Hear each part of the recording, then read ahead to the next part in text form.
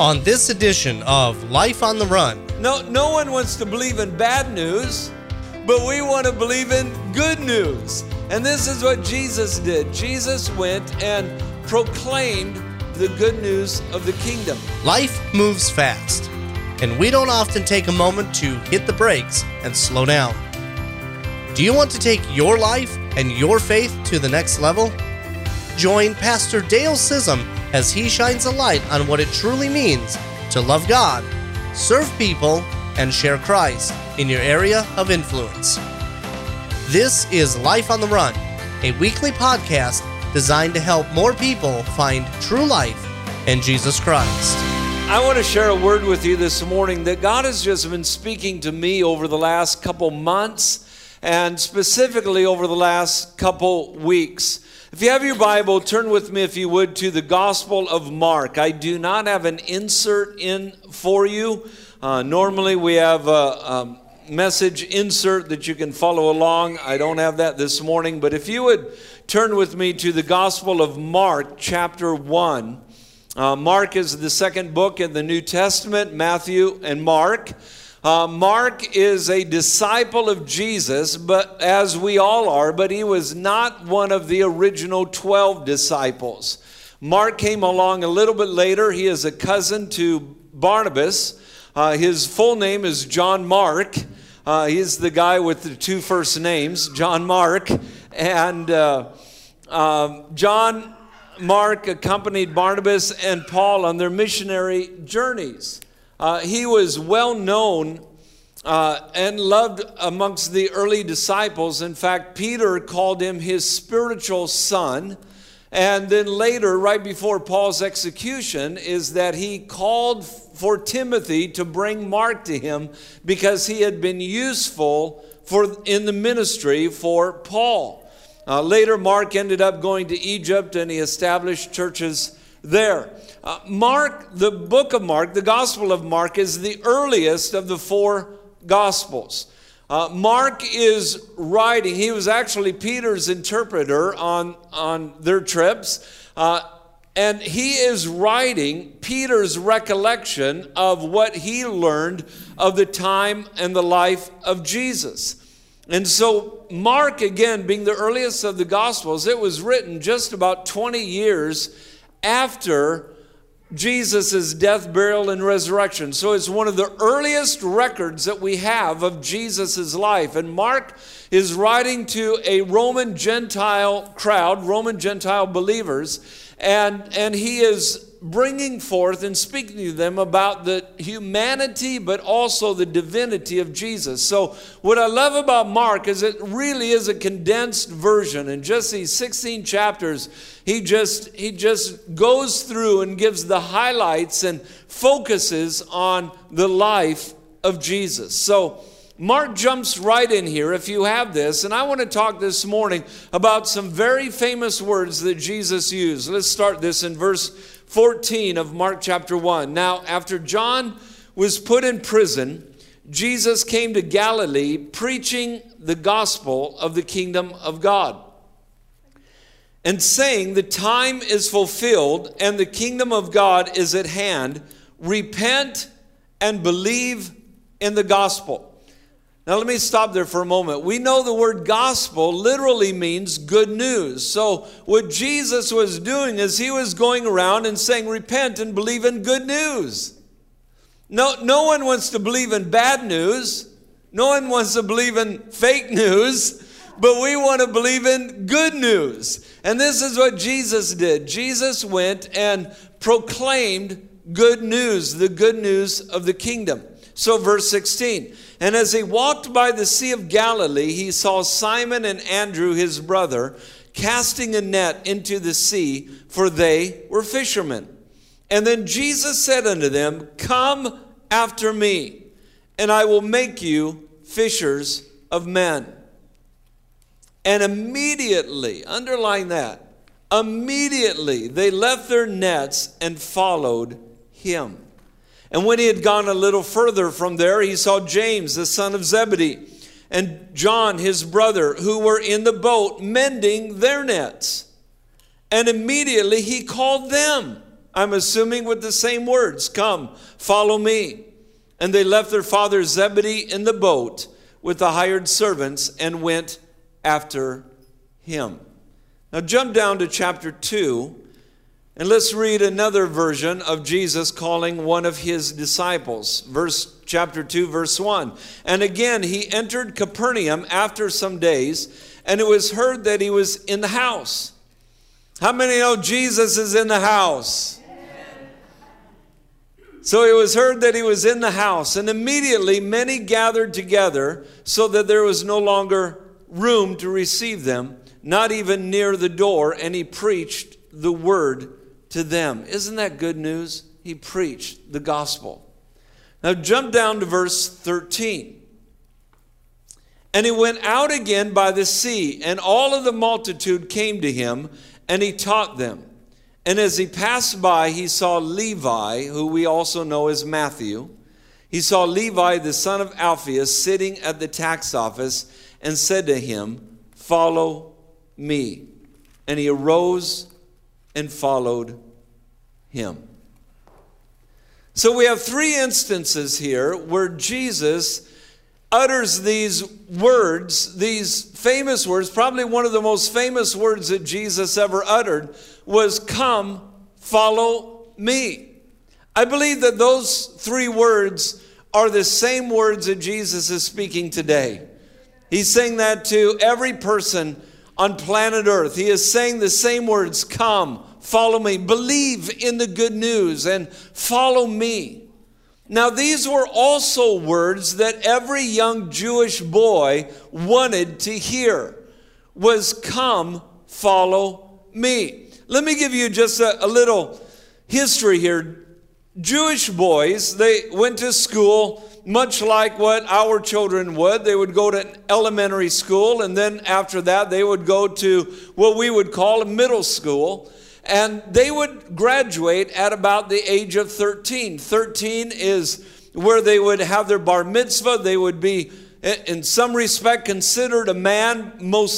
What it really means is that the father was no longer responsible for the sins and the crimes of his son. And so for a father, it was like, yes, I'm no longer responsible for your stupidity. Is really what that bar mitzvah was all about. And so at the age of 13, they would graduate from school, and then they would begin their trade training. So they would go to work with their father, or they would go to live with a tradesman. And that tradesman would begin to teach them about a trade, or their father would teach them about a trade. Now, those who did really, really, really good in school, those who had a 4.0 GPA, and those who wanted to go on in their education, remember, everything they learned was focused on the Hebrew Scriptures. So when they're learning history, they're learning it from the Hebrew Scriptures. When they're learning culture, they're learning it from the Hebrew Scriptures. When they're learning the laws, they're learning it from the Hebrew Scriptures. So everything of their schooling was focused on the Hebrew Scriptures. Could you imagine how wonderful society would be if we grounded our children in the Word of God? Amen. And so here the children were grounded in Hebrew language and Hebrew Scriptures and Hebrew culture. And so those, again, who had a great grade point average, and those who were the best of the best, those who wanted to go on in their education and maybe even become a rabbi, that even though they were going to trade school, they would, at every opportunity, every time the door was opened and they were outside of their working hours, they would be at the temple and they would be sitting at the feet of a rabbi. Wouldn't that be wonderful if our youth were so hungry they wanted to be in church at all times? And this is what was happening as they were going and they were learning and they were memorizing Scripture. And then by the time they got to 15, and again, these were really, really smart kids. They most likely had the first 5 books of the Bible memorized. We have a hard time memorizing John 3:16. They would have had the whole 5 books, the Torah, all memorized. Genesis, Exodus, Leviticus. Anybody just tried to read through Leviticus? They would have had it memorized. Numbers and Deuteronomy. And then when they got to 15, they'd been sitting underneath all of these different rabbis, and they would have an affinity toward one of them, and they would apply to sit at the feet of one of these rabbis. They would apply to a rabbinic school. Now, the schooling would be different than what we would think of. In other words, we send our children to a university where you sit under many, many teachers or professors. These students would sit under one rabbi. They would become that rabbi's disciple. And so they would have to prove to him that this is my grade point average. I've memorized the first 5 books of the Bible. These are my dreams, my aspirations. And then the rabbi would take all of these applications and he would choose the best of the best, the brightest of the brightest, the most elite of the elite. And he would then go to one of these students' homes and he would interview them, and then he would say these words: "Come, follow me. Come, follow me." And when he was saying that, here is what he was saying. You're the best of the best. You're the brightest of the brightest. You have what it takes to be like me. In fact, you have what it takes to be better than me. So come, follow me, imitate my life so that you can be better than me. And when a student heard that, can you imagine what they were thinking? Automatically, they knew it came with such pride, such honor, that they knew they were the best of the best and the brightest of the brightest and the elite of the elite. They knew that they had a once-in-a-lifetime opportunity. And so they would become the disciples of that rabbi, learning from him, imitating him, becoming like him. Now, we know that was the cream of the crop. Not everyone met that standard. And so what happened to the other 98% of the population is that they continued on in their trade. They learned how to make tents, or to be a carpenter, or to be a fisherman, or to be a metal worker. Whatever that trade was, that they would continue in that trade. And they may even think that, well, I wasn't picked, I wasn't smart enough, I wasn't bright enough, I wasn't the most educated, I probably flunked out of school, and whatever the situation is. But they knew that they were not picked because they weren't the brightest of the brightest and the best of the best. Sounds a lot like today. Students want to go to the best schools. They want to go to the prestigious universities, get a prestigious degree so that they can have a prestigious career, so that their parents can impress all of the friends that don't like them anyway. And people go to crazy lengths. And we've even heard reports in the news lately of parents paying to someone to forge their child's school records or pictures, and just so that they could get into one of these prestigious schools. Not much has really changed since the time of Jesus to today. But now Jesus comes around. And instead of choosing the best of the best and the brightest of the brightest and the most elite of the elite, he goes around and he sees some boys fishing. Ones who didn't get picked. Ones who didn't have a great GPA. One who probably hadn't memorized the Torah. And Jesus comes to them and says these words that only the best of the best and the brightest of the brightest ever get to hear. Come, follow me. And the Bible says that they left their nets and they began to follow him. And he goes to Matthew, and Matthew, who is the scourge of society. Nobody liked Matthew. And he goes to Matthew and says, come follow me. And Matthew leaves the money on the table and he begins to follow Jesus. And I'm sure they knew that they were not the brightest of the brightest or the best of the best, but they were chosen. Here they were, boys, age 15 and older. They probably never even applied to rabbinic school because they knew they didn't make the grade. And yet they probably had a friend that did.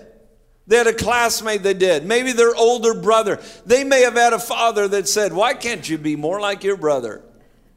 And they probably lived with this, that, well, I'm just going to be a carpenter the rest of my life.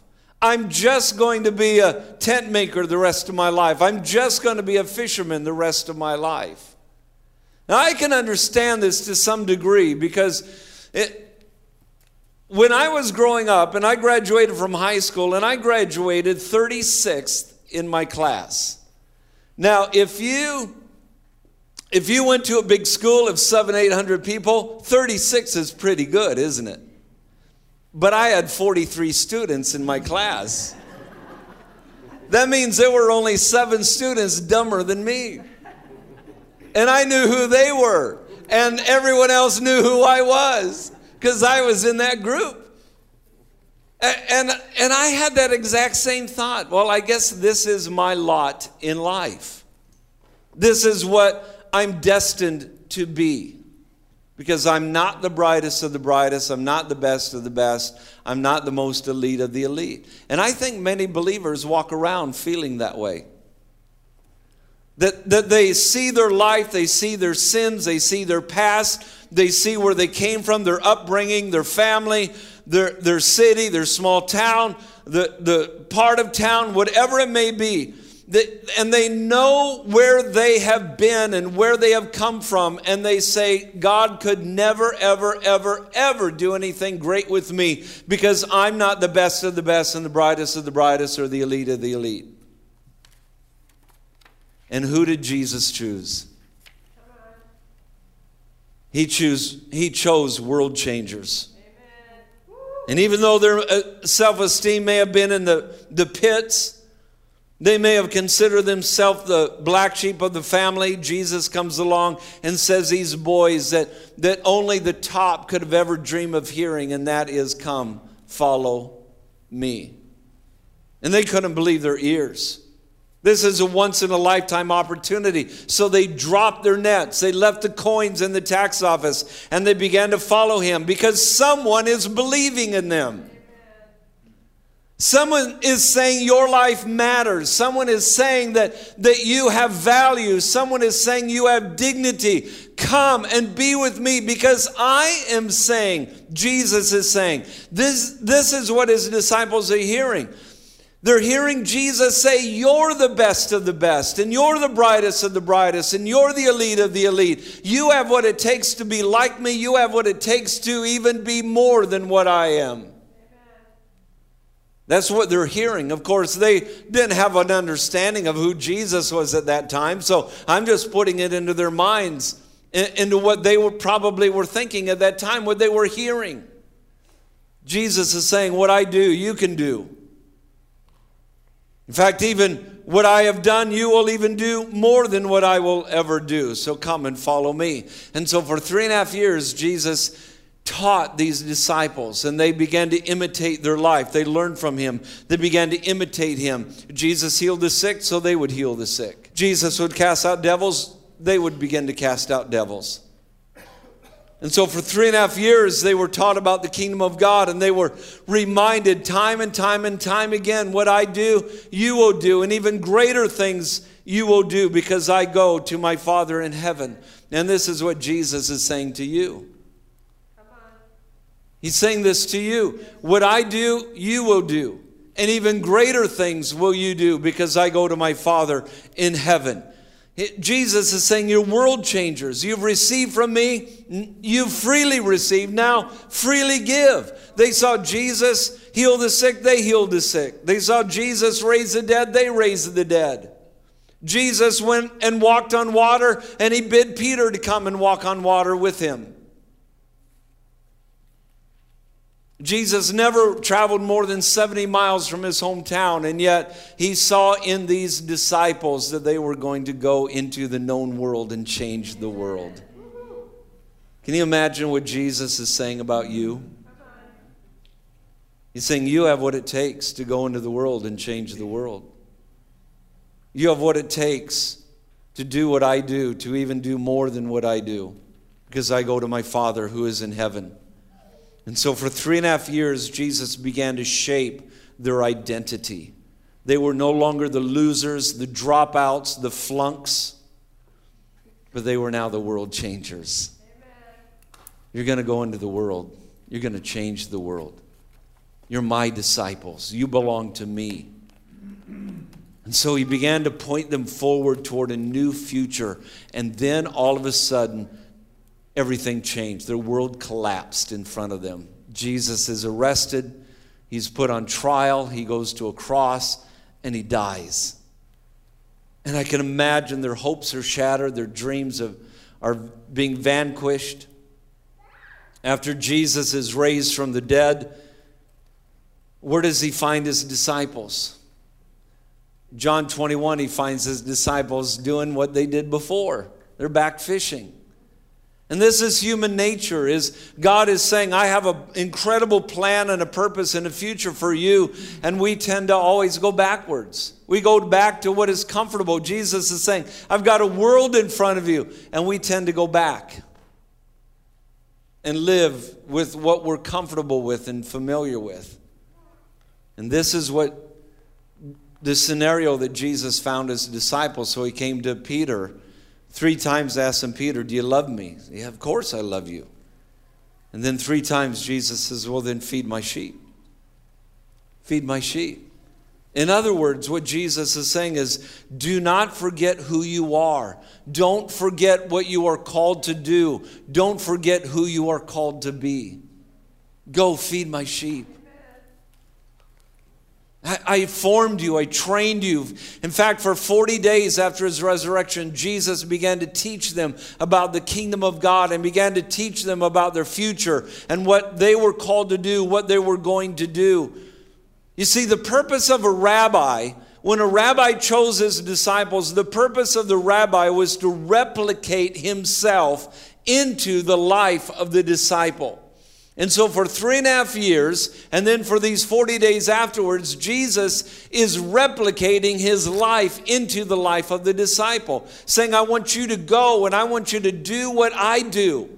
I want you to go and proclaim the kingdom, and I want you to invite others to come and follow as well.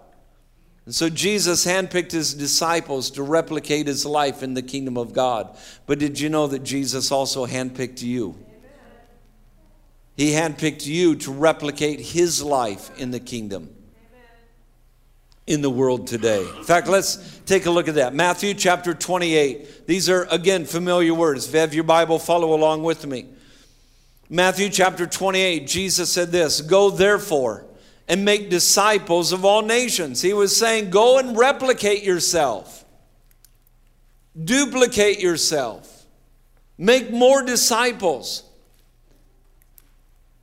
Baptizing them in the name of the Father and of the Son and of the Holy Spirit, teaching them to observe all things that I've commanded you.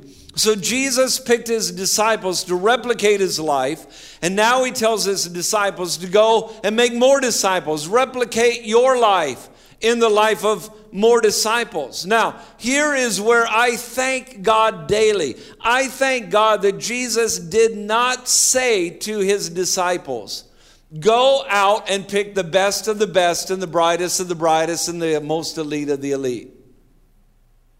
He just says, go and make disciples. He gives the invitation, follow me and I'll make you fishers of men. In other words, just cast the net out and whoever will may come. and replicate your life in them. Teach them to observe what I've taught you to observe. He just says, come, follow me. But think of these original disciples. For 3.5 years, they followed Jesus, and they began this process of transformation from unlearned and uneducated men into becoming world changers. And we know that they were unlearned and uneducated because the rabbis knew they weren't picked. And there in Acts chapter 4, when they were arrested for proclaiming Jesus, they said, we see these men are unlearned and uneducated, and yet there's something about them. They're speaking with authority. Why? Because they had met Jesus. Let me tell you, when you meet Jesus, He transforms your life. Can anybody say amen? And so what Jesus did for these disciples was change their identity, to change what they believed about themselves. Let's go back here to Matthew 28, because this is a word that God has been speaking to me on. And I began to change my thinking even about this just over the last couple weeks here in Matthew 28. Because we've read this verse, we've read it. But I believe that He wants us to read it today. Because we read this verse, and it's the end of Matthew, and we read it, go into all of the world, make disciples of all nations, baptizing them in the name of the Father, Son, Holy Spirit. I'm with you always, even in the world. All right, done with Matthew. Check that box. Now I'm on to Mark. And we're in our Bible reading plan, and we just forgot what we just read. The Bible says, repent and be baptized. So Jesus is saying, go and baptize these new believers. And we look at baptism as a momentary event. And it is a momentary event. And I believe that. Repent and be baptized. So come to Jesus, get baptized. It's a momentary event. But the word baptism, or to be baptized, the word, we know it, means to be immersed. Another word is to dip under, or putting it in our common day language, that we're going to have a dunking service. We're going to dunk them for Jesus. Isn't that great? Let's have a dunk for Jesus service. Amen. And so we immerse, we dip, we dunk. In other words, they go in the water. The best illustration I ever heard of the process of baptism is when you take a cucumber and you put it into a jar of vinegar and the pickling salt, and you let it sit for a while. What happens to the cucumber? It becomes a pickle. In other words, there's a transformation that has taken place. Here is what I believe, and listen carefully. I feel like one of these moments, he who has ears to hear, let him hear. Here's what I believe the Spirit is saying. Yes, baptism is a momentary event. It's our identity with Jesus, His death, burial, and resurrection. We don't discount that. We practice that. So He says, baptize them in the name of the Father, Son, and Holy Spirit. But if baptism literally means to immerse, that there is a transformation that takes place in baptism, I believe what Jesus is saying is immerse your disciples into their identity with the Father. Immerse your disciples into their identity with the Son. Immerse your disciples into their identity with the Holy Spirit. While, yes, baptism is a momentary event, I believe it is a lifelong process of identity transformation. That we are to transform their identity and who our disciples are, that they are a child of God. They've been saved by the grace of the Lord Jesus Christ. They have fellowship with the Holy Spirit. Immerse them into their identity with the Father and with the Son and with the Holy Spirit. This doesn't happen overnight. It's a lifelong process. We are lifelong learners, and we only graduate when we go to heaven and be with Jesus. So bear with me, if you will, for just a moment. Let me end this by taking you to the book of Ephesians, Ephesians chapter 1. Because the book of Ephesians, if there is any book that you need to invest your time into to understanding your identity and who you are in Christ, it would be the book of Ephesians. Over 35 times, just in the book of Ephesians, it tells you who you are in Christ. It is speaking of your identity. The first three books, or the first three chapters of Ephesians, is telling who you are, your position in Christ. And then the last three is what you are doing for Christ, your performance for Christ, how you live for Jesus. But he doesn't go there until he tells you who you are in Christ. So let's look at this really quickly. Three things that I believe we can be immersed in. Number one is this: you are chosen by the Father. You are chosen by the Father. Ephesians chapter 1, verse 3. Look at this. Paul is writing, it says, "Blessed be the God and Father of our Lord Jesus Christ, who has blessed us with every spiritual blessing in the heavenly places in Christ. And just as he chose us in him." You ought to underline that. Just as Jesus chose his disciples, God the Father has chosen you to be in his family.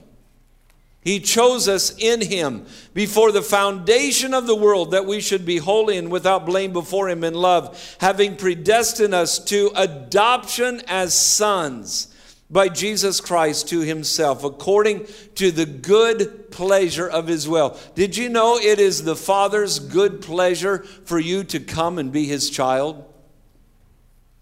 And if we could just be immersed into the identity that I am the Father's child, that I have Daddy God that I can turn to, that I am never left alone, that he comes to my aid, he comes to my defense, that he is always there with me. I have my Father there at all times.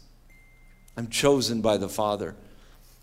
You are not the neglected son. You're not the neglected daughter. You are chosen by the Father. And he adopted you. He says, I want you. Imagine him going to the orphanage and saying, I want you to be my son. I want you to be my daughter. You're mine. He chose us. Be immersed in your identity as a son, a daughter, a child of God. Number two, be immersed in your relationship with Jesus, that you are redeemed by the Son. You are redeemed by the Son. Look at verse 7 with me. He says this: in him we have redemption through his blood, the forgiveness of sins, according to the riches of his grace. And you can continue reading on there. But he talks about that we have an inheritance because of the Son, that he redeemed us, he purchased us. Now, for a disciple to be trained by a rabbi, they had to pay their own way. They had to work and be trained at the same time. They had to work at their trade, but they also had to pay their own way. No one provided it for them. But aren't you thankful that God demonstrated his love for us, that he paid our way?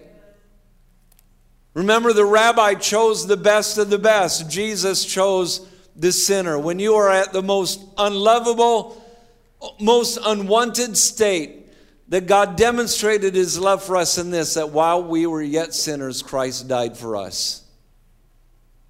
He chose you. So be immersed in your identity as a joint heir with Christ. God has made every spiritual blessing available to you. You are a joint heir with Christ. You have an inheritance from God. You have forgiveness of sins. You've been chosen by the Father. You've been redeemed by the Son. But thirdly, be immersed in in your fellowship with the Holy Spirit because you have been sealed by the Holy Spirit. Look at verse 13. In him, in other words, in Christ, you also trusted after you heard the word of truth, the gospel of your salvation. In other words, you heard the word, you believed, and you trusted, in whom also you believed. You were sealed with the Holy Spirit of promise, who is the guarantee of our inheritance until the redemption of the purchased possession to the praise of his glory. Jesus purchased your inheritance, your heavenly home. He purchased all of the spiritual blessings that God has made available to you. That is your inheritance, and that has been sealed by the Holy Spirit. Be immersed into the fact that the Holy Spirit is always with you. He's there leading you. He's guiding you. Wake up in the morning and go, "Good morning, Holy Spirit. What are you and I going to do today?" 2 Corinthians chapter 13 talks about how that we have fellowship with the Holy Spirit. The word fellowship literally means a partnership. So what God has called you to do, the Holy Spirit becomes your partner in it. So you can wake up, "Good morning, Holy Spirit. What are you and I going to do today?" We're partners together. Let me encourage you. Be immersed. Be immersed that you are a child of God. Be immersed in the fact that your sins are forgiven. And that you have this inheritance that has been purchased by Jesus. Your salvation was bought with a price. Be immersed in the fact that you have fellowship and partnership with the Holy Spirit. You've been sealed with the Holy Spirit. So you've been chosen by the Father, redeemed by the Son, and sealed by the Spirit. And the invitation is still given today. Come and follow me. Be my disciple. Because I am saying about you, you're the best of the best. You're the brightest of the brightest. You can do what I can do. In fact, you'll even do more than what I've ever done, Jesus said, because I go to my Father who is in heaven. Come and follow me. Thank you for listening to this week's edition of Life on the Run. Find show notes, video, and much more on our website at eplife.org. Join our Facebook community at eplife.org/Facebook. To support the work and ministry of Life Church, head to eplife.org/giving. Life Church is located in Eden Prairie, Minnesota, and our weekly services are at 10 a.m. on a Sunday morning. And join us next week for Life on the Run podcast so that you can leave your mark on the world by hitting the brakes, increasing your faith, and living out your life for Christ.